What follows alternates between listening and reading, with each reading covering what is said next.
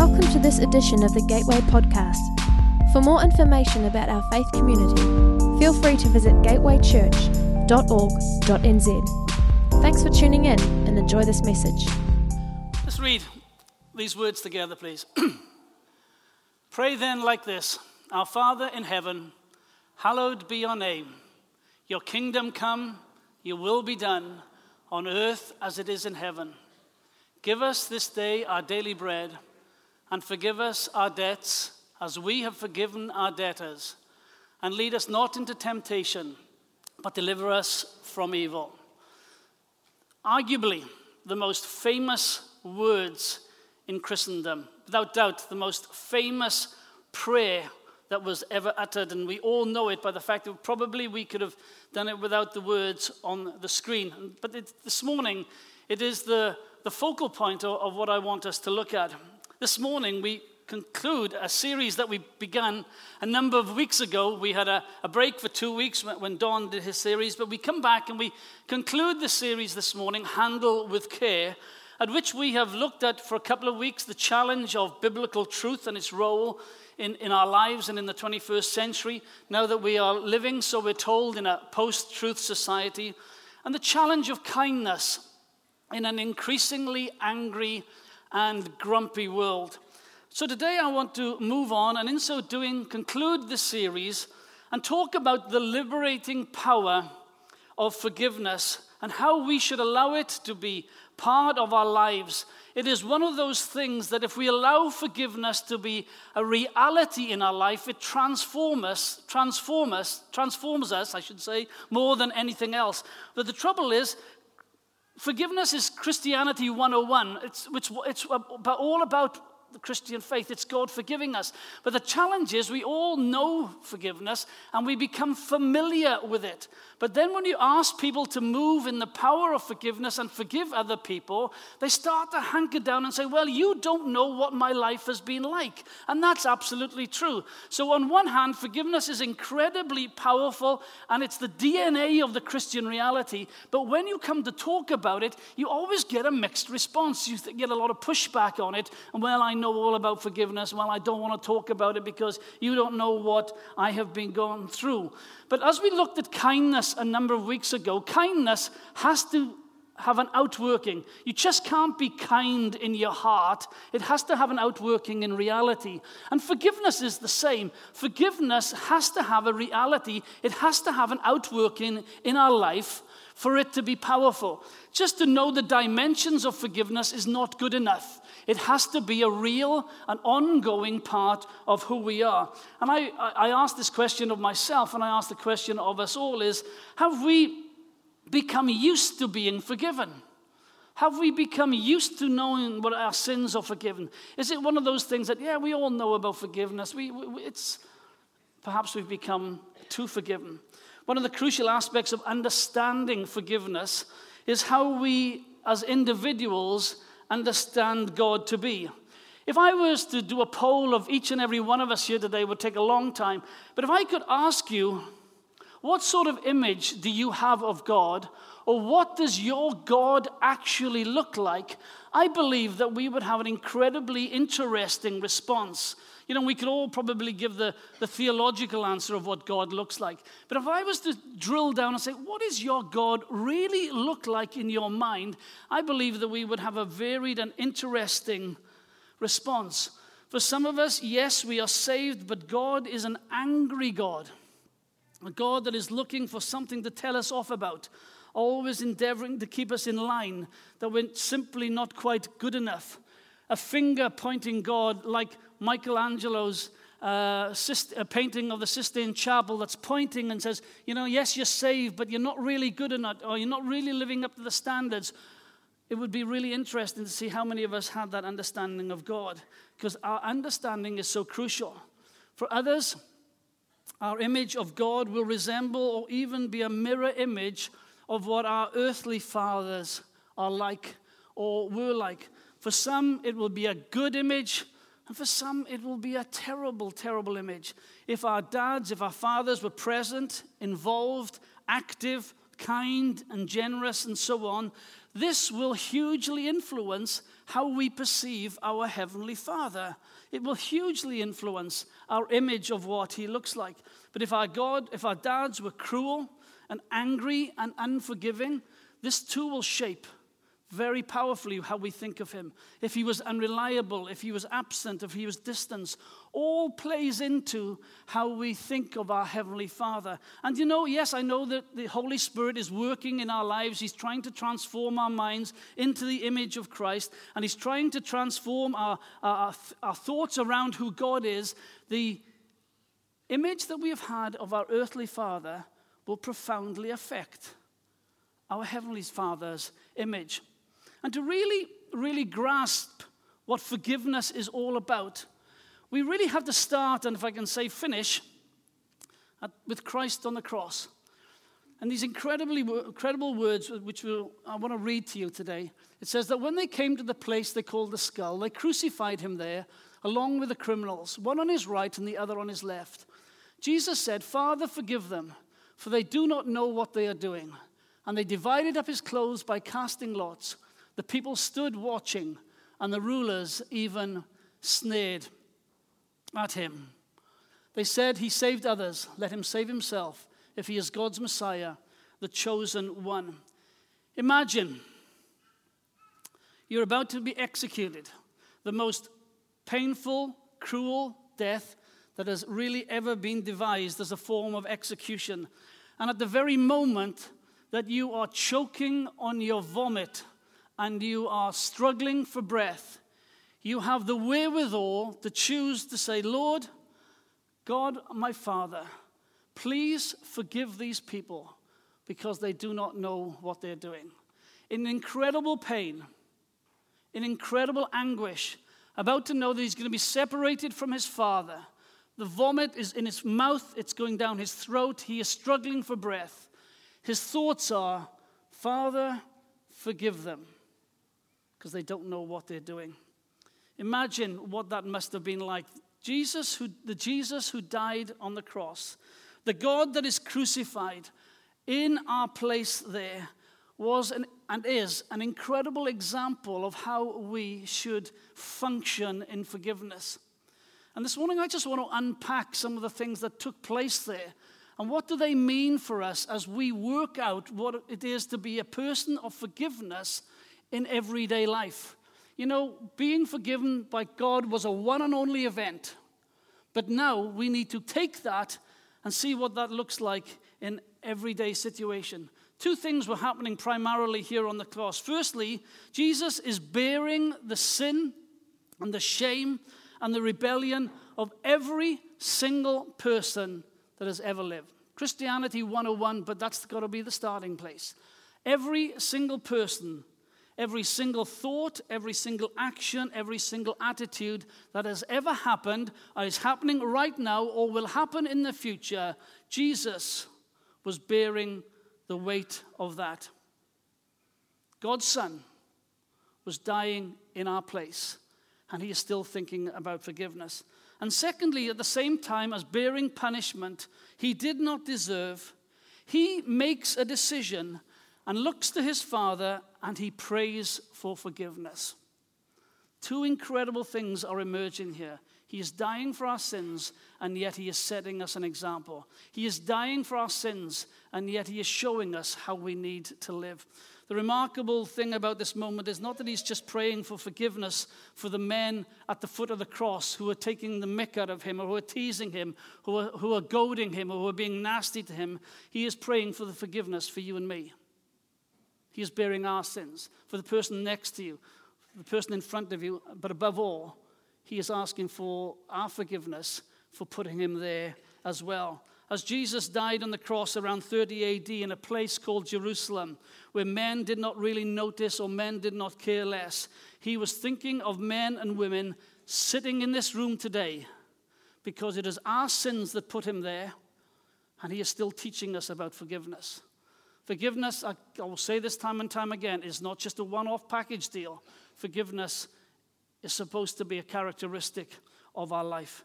He is thinking of you and me, of when we were short this morning with someone, when we were grumpy with someone, or when we looked at something that we shouldn't have, when we just spoke something out of line this morning, he was forgiving each and every one of us for those things nearly over 2,000 years ago.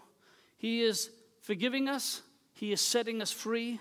He's giving us hope. He's giving us transformation. But he's also giving us a pattern for life.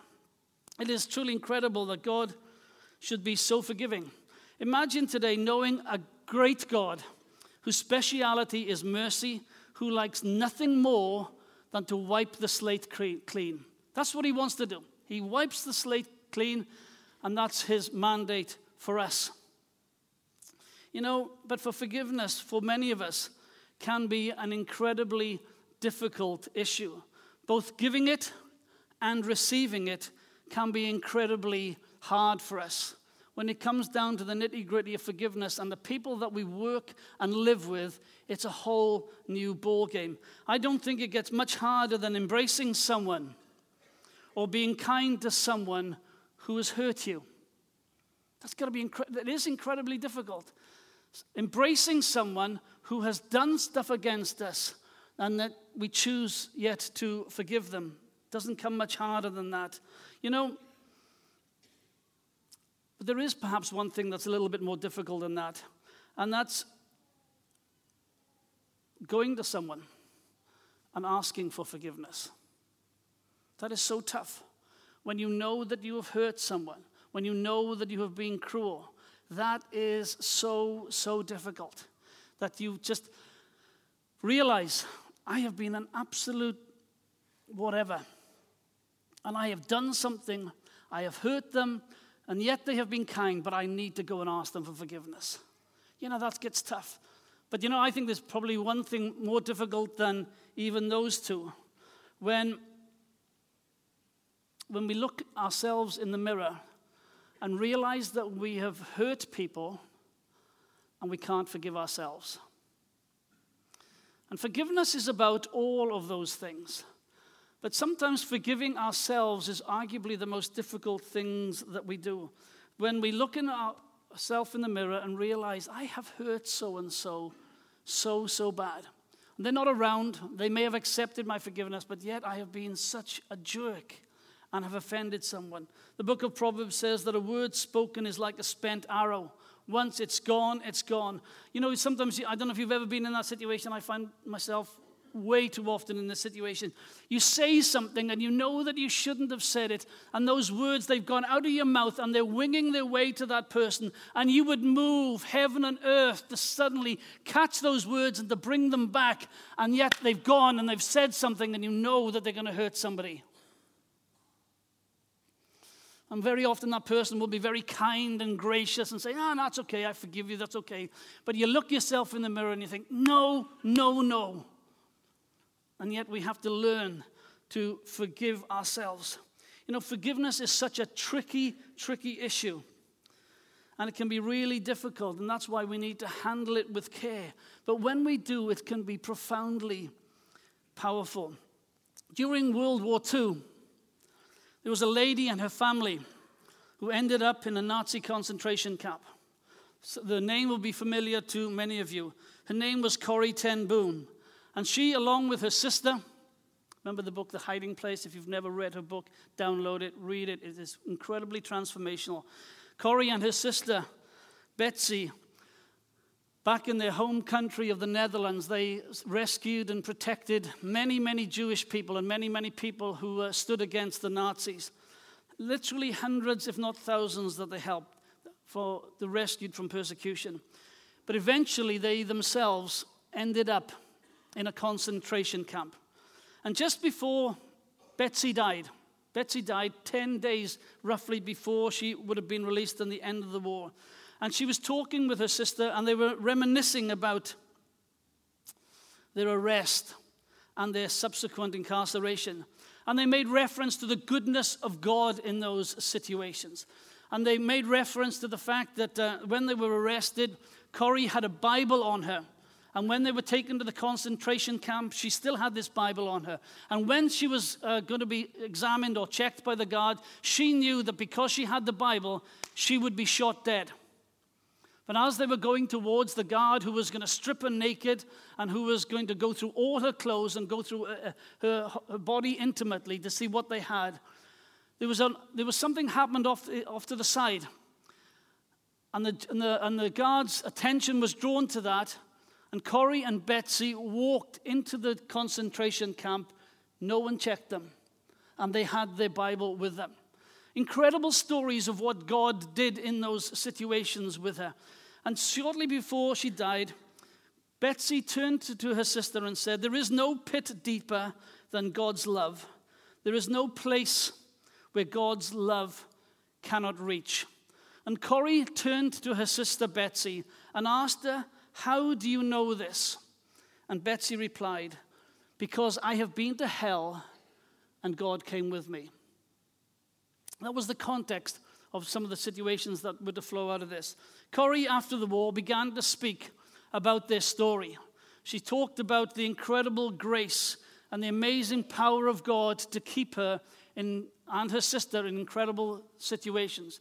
She talked about the fact that she had a vitamin bottle that she took into the camp with her that was also hidden on her body. And for a long, long time, they gave out vitamin drops to all the different prisoners. And this small bottle never ran dry. And she gave dozens of drops out every day. And she talked about the incredible goodness of God in what they described on hell. And she traveled the world, telling people about the grace and the goodness of God. On one occasion, she was in Germany. She was back in Germany, and she was speaking at a meeting.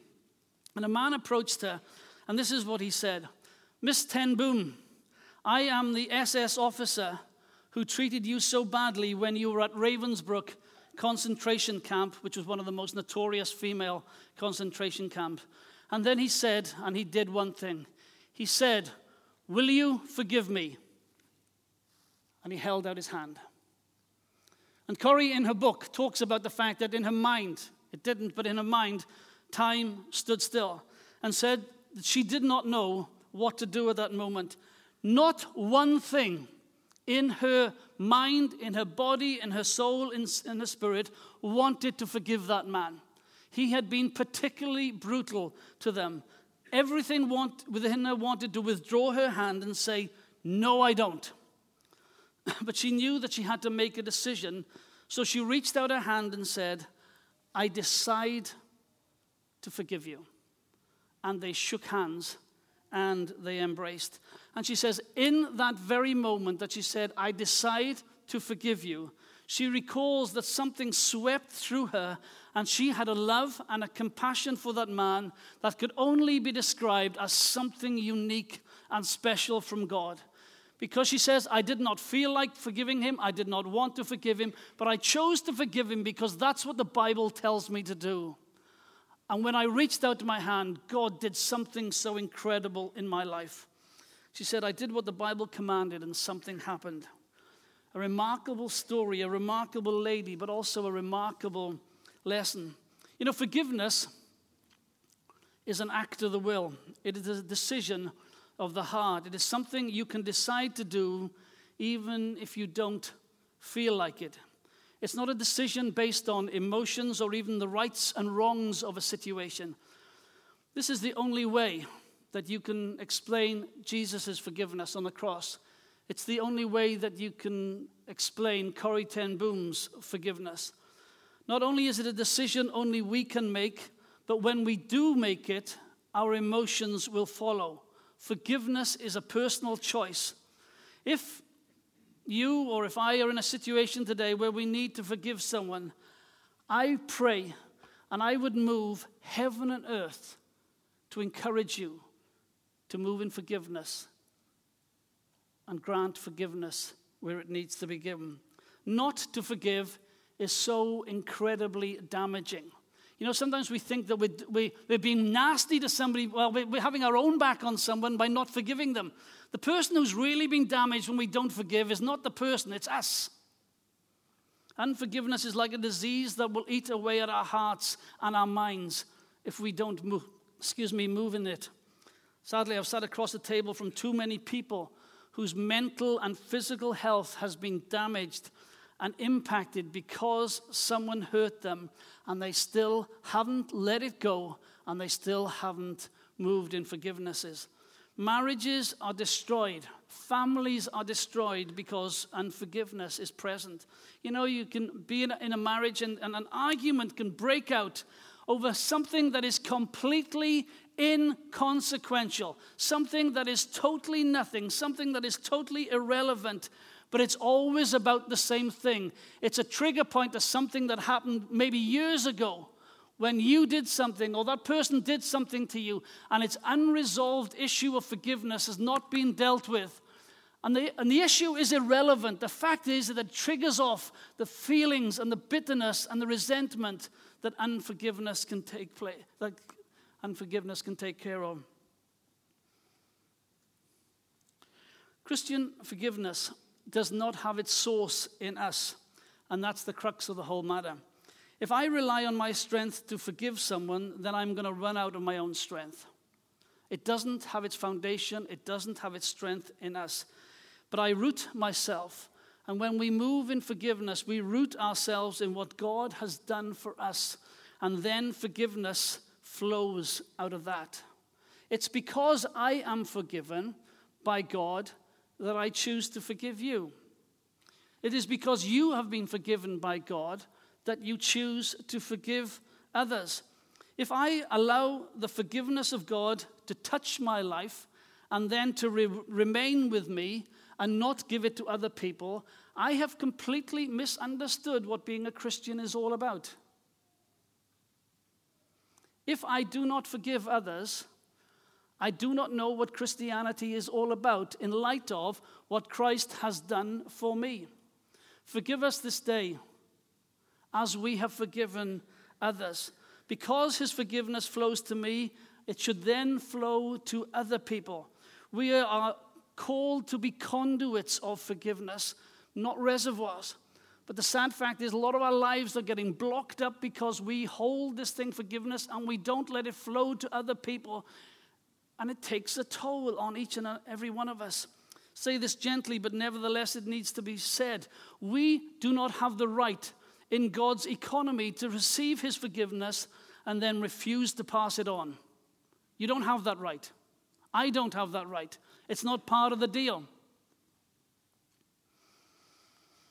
Forgiveness doesn't work on that basis. And if we try to change the foundation, it still doesn't work. Never was intended to work any other way than we receive it and that we pass it on.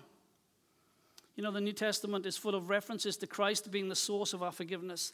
Colossians tells us, bear with each other and forgive one another. If any of you has a grievance against someone, forgive as the Lord forgave you. Ephesians says, in him we have redemption through his blood, the forgiveness of sins in accordance with the riches of God's grace. Then Hebrews says, in fact, the law requires that nearly everything be cleansed with blood. And without the shedding of blood, there is no forgiveness. It's because of what Christ has done for us, then we forgive others. The forgiveness that we give to others is because of the blood that was shed by Jesus on the cross for us. We can't have it. We can't hold it. We have to release. You can't hold and not release in rugby. So you have to hold and release in forgiveness. You know what I mean? There's no parallel there at all. You have it, and if you hold it, you'll be penalized. The ref will blow you the whistle. Wasn't he a good ref last night? You know, you can't say I'm forgiven and then withhold it from other people. You've got to release it. Release it. And how do we walk in forgiveness? Indira Gandhi, that incredible, brave female prime minister of India, said that forgiveness is the virtue of the brave. Not so eloquently put by myself. You need guts to forgive people. You need to resolve to forgive people, and sometimes it's an act of the will rather than an act of the emotion. If you need forgiveness today from someone, then you need to fully appreciate what you have done to them and repent. Going to that person that you have hurt and asking them to forgive, it will be both profoundly simple and difficult at the same time. Desmond Tutu The controversial, to say it mildly, the controversial Archbishop of Cape Town during and post the apartheid years said these words, "Because forgiveness is like this. A room can be dark because you've closed the windows and you've closed the curtains. But the sun is shining outside and the air is fresh outside. In order to get that fresh air, you have to get up, open the windows, and draw the curtains apart." Sadly, for many believers, we live in a cell that is cold and dark and damp and miserable, and it's called unforgiveness. That we need to choose to open the windows, draw back the curtains, let the light of God's word come into our situation and put forgiveness into practice. That there is an action that goes with us. That when we move in forgiveness, the possibilities become endless. You see, one of the dangers of forgiveness, talking about of forgiveness and unforgiveness, is that we can compare the wrong that has been done to us compared to what we think has happened to the other person. Let me explain. The comparison is not a valid one. You know, they hurt me more than I hurt them. That's not acceptable. Well, they said things about me that I never said about them. That's not acceptable. Well, they don't deserve to be forgiven. That's not acceptable. See, those are wrong comparisons. The comparison we need to be making is our comparison to forgive compared to God's capacity to forgive. And we know how much He has forgiven us. We know what He has done. So everything that we have to do is not about the person who's been nasty to us, not about our spouse, not about our children, but it's about how much has God done for me. And in light of that, man, I choose to forgive that person. We've got to get our comparisons right. Our comparison in regards to forgiveness is in light of what God has done for us. Too often it is said, well, I'm not forgiving them because they've not forgiven me. Wrong comparison. Well, and the right and only comparison, as I said, is what God has done for us. You know, Matthew tells us quite clearly, for with the judgment you pronounce, you will be judged. And with the measure you use it will be measured to you. You know, one of the biggest issues in the whole subject is knowing how much God has forgiven us. Have we become used to being forgiven? And I go back to Corrie ten Boom and this very familiar popular quote. She says, God takes our sins, the past, the present, the future, and dumps them in the sea and puts up a sign that says, no fishing allowed. Now, I know we know that is a very familiar one. But the truth that goes with that is God has dealt with our sins and He has put them as far as the east is from the west. And He has forgiven us, and that is a done deal. And that is the comparison that we need to be using when we come to forgive other people, not what they have done for us. The picture that is on the screen is a picture of a door that can be found in Dublin Cathedral. And if you ever get the chance to go to Dublin Cathedral, it's well worth it just to go and see this door. This door is called the Door of Reconciliation. And the story goes something like that. In 1492, the year that Columbus sailed to discover America, two great Irish families were doing what Irish families do the best, and they were fighting. They were the Butlers of Ormond, and they were the Fitzgeralds of Kildare. And they were fighting over a political office. And there was blood, and there was a feud, and it was vicious, and it was nasty, and they were having a good old fight over it. And as I said, it was particularly nasty. And during one particular feud, seeking sanctuary for fear of being defeated, the nephew of the Earl of Ormond and his men fled into the chapter house of the local cathedral. They knew that they were about to be defeated in that battle, so they ran for their lives, and they went into the chapter house, and they slammed that door shut behind them so that they were safe and secure. And the Fitzgeralds followed them in hot pursuit. The leader of the Fitzgerald, forgive my tongue-tiedness here, was Gerald Fitzgerald, only in Ireland. And he realized that the fighting was getting out of control, and decided to want to bring it to a peaceful end. So through the closed door of the chapter house, he pleaded with the nephew inside. He said, let's bring this to an end. Let there be peace. Come out and we will treat you right. But there has to be a peace. So you can understand, those inside believed that this was all about treachery. They didn't believe it for 1 second. So Gerald Fitzgerald, on hearing this, he took a hacksaw, he took a big carving knife, and he hacked a hole in the door. And if you can see it, it's well cut out. It's been tidied up over the years, but he took a knife and he cut a hole in the door, 1492. And as an act of his good intention, he puts his hand inside. He'd stripped it bare of any armament or any knives. He puts his hand inside and he says, as a token of our goodwill, this is my hand. You can cut it off or you can shake it and we can have peace. And the family on the inside, or the family, the warriors, I should say, on the inside from the other family, they saw that. They shook his hand and peace broke out. The door opened and the two warring factions received one another in peace and the feud ended. This event is where we today get our saying, go on, chance your arm. That is the foundation where we get that saying, go on, chance your arm. And if you go to Dublin Cathedral, you'll see it. And it's called the Door of Reconciliation. You know, someone has to take the first step. So why can't it be us? Why can't it be you? Why can't it be me? For in so doing, we step into an act that God has already begun. For forgiveness and reconciliation is his idea, and we need to move in that power. I just want to ask us all a question.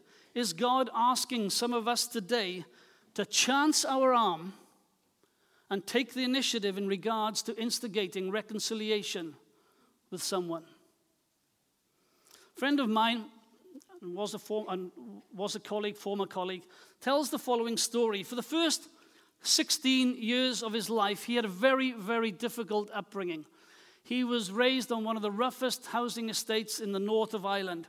And his dad was a particularly cruel dad, particularly nasty man. And he hated his father. He absolutely hated his father.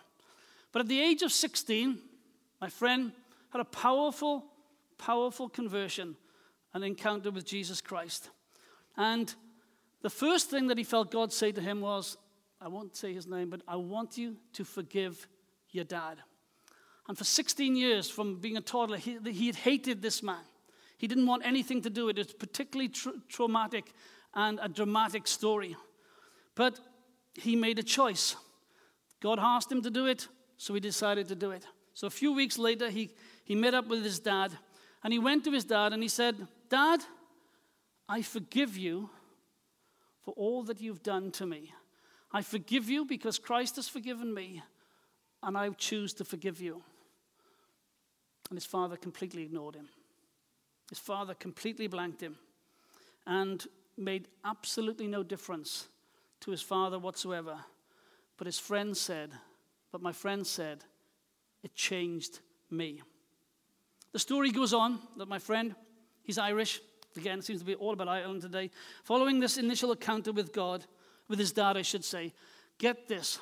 For the next 15 years, every Wednesday and every Saturday, he rung his father, and it went like this. And if you know anything about the Irish, even when they're older, they still call their mum and dads mummy and daddy. There's something incredibly intimate about the way that the Irish talk with their parents.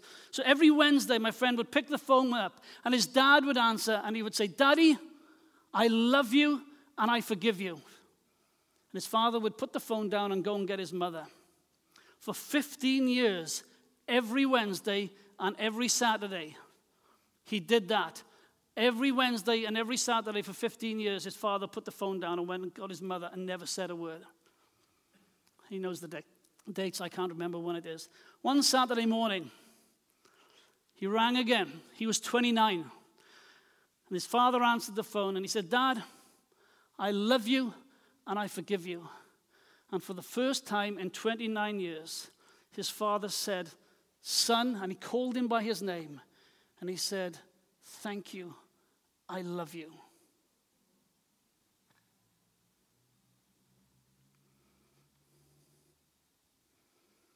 For the first time in 29 years, he heard his father use his own name. It was an incredible experience. What happened in those 15 years, I don't know.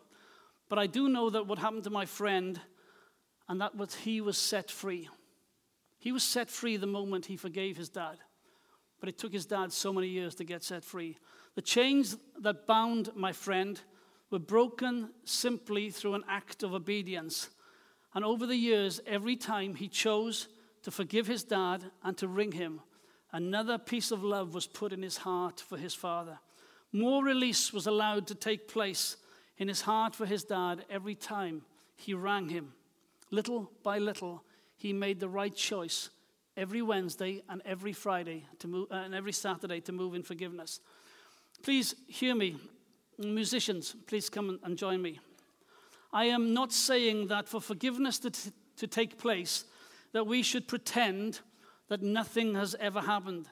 There are some of us here this morning that our fathers have let us down, our mothers have let us down, our husbands, our wives, our children, our friends have let us down. They have been cruel, they have been selfish, they have been unkind, and much more. And I'm not suggesting for one moment that forgiveness is all about saying everything is fine, let's get back together, it doesn't matter, or let's pretend it never happened. It hurt, it does matter, and it is incredibly painful.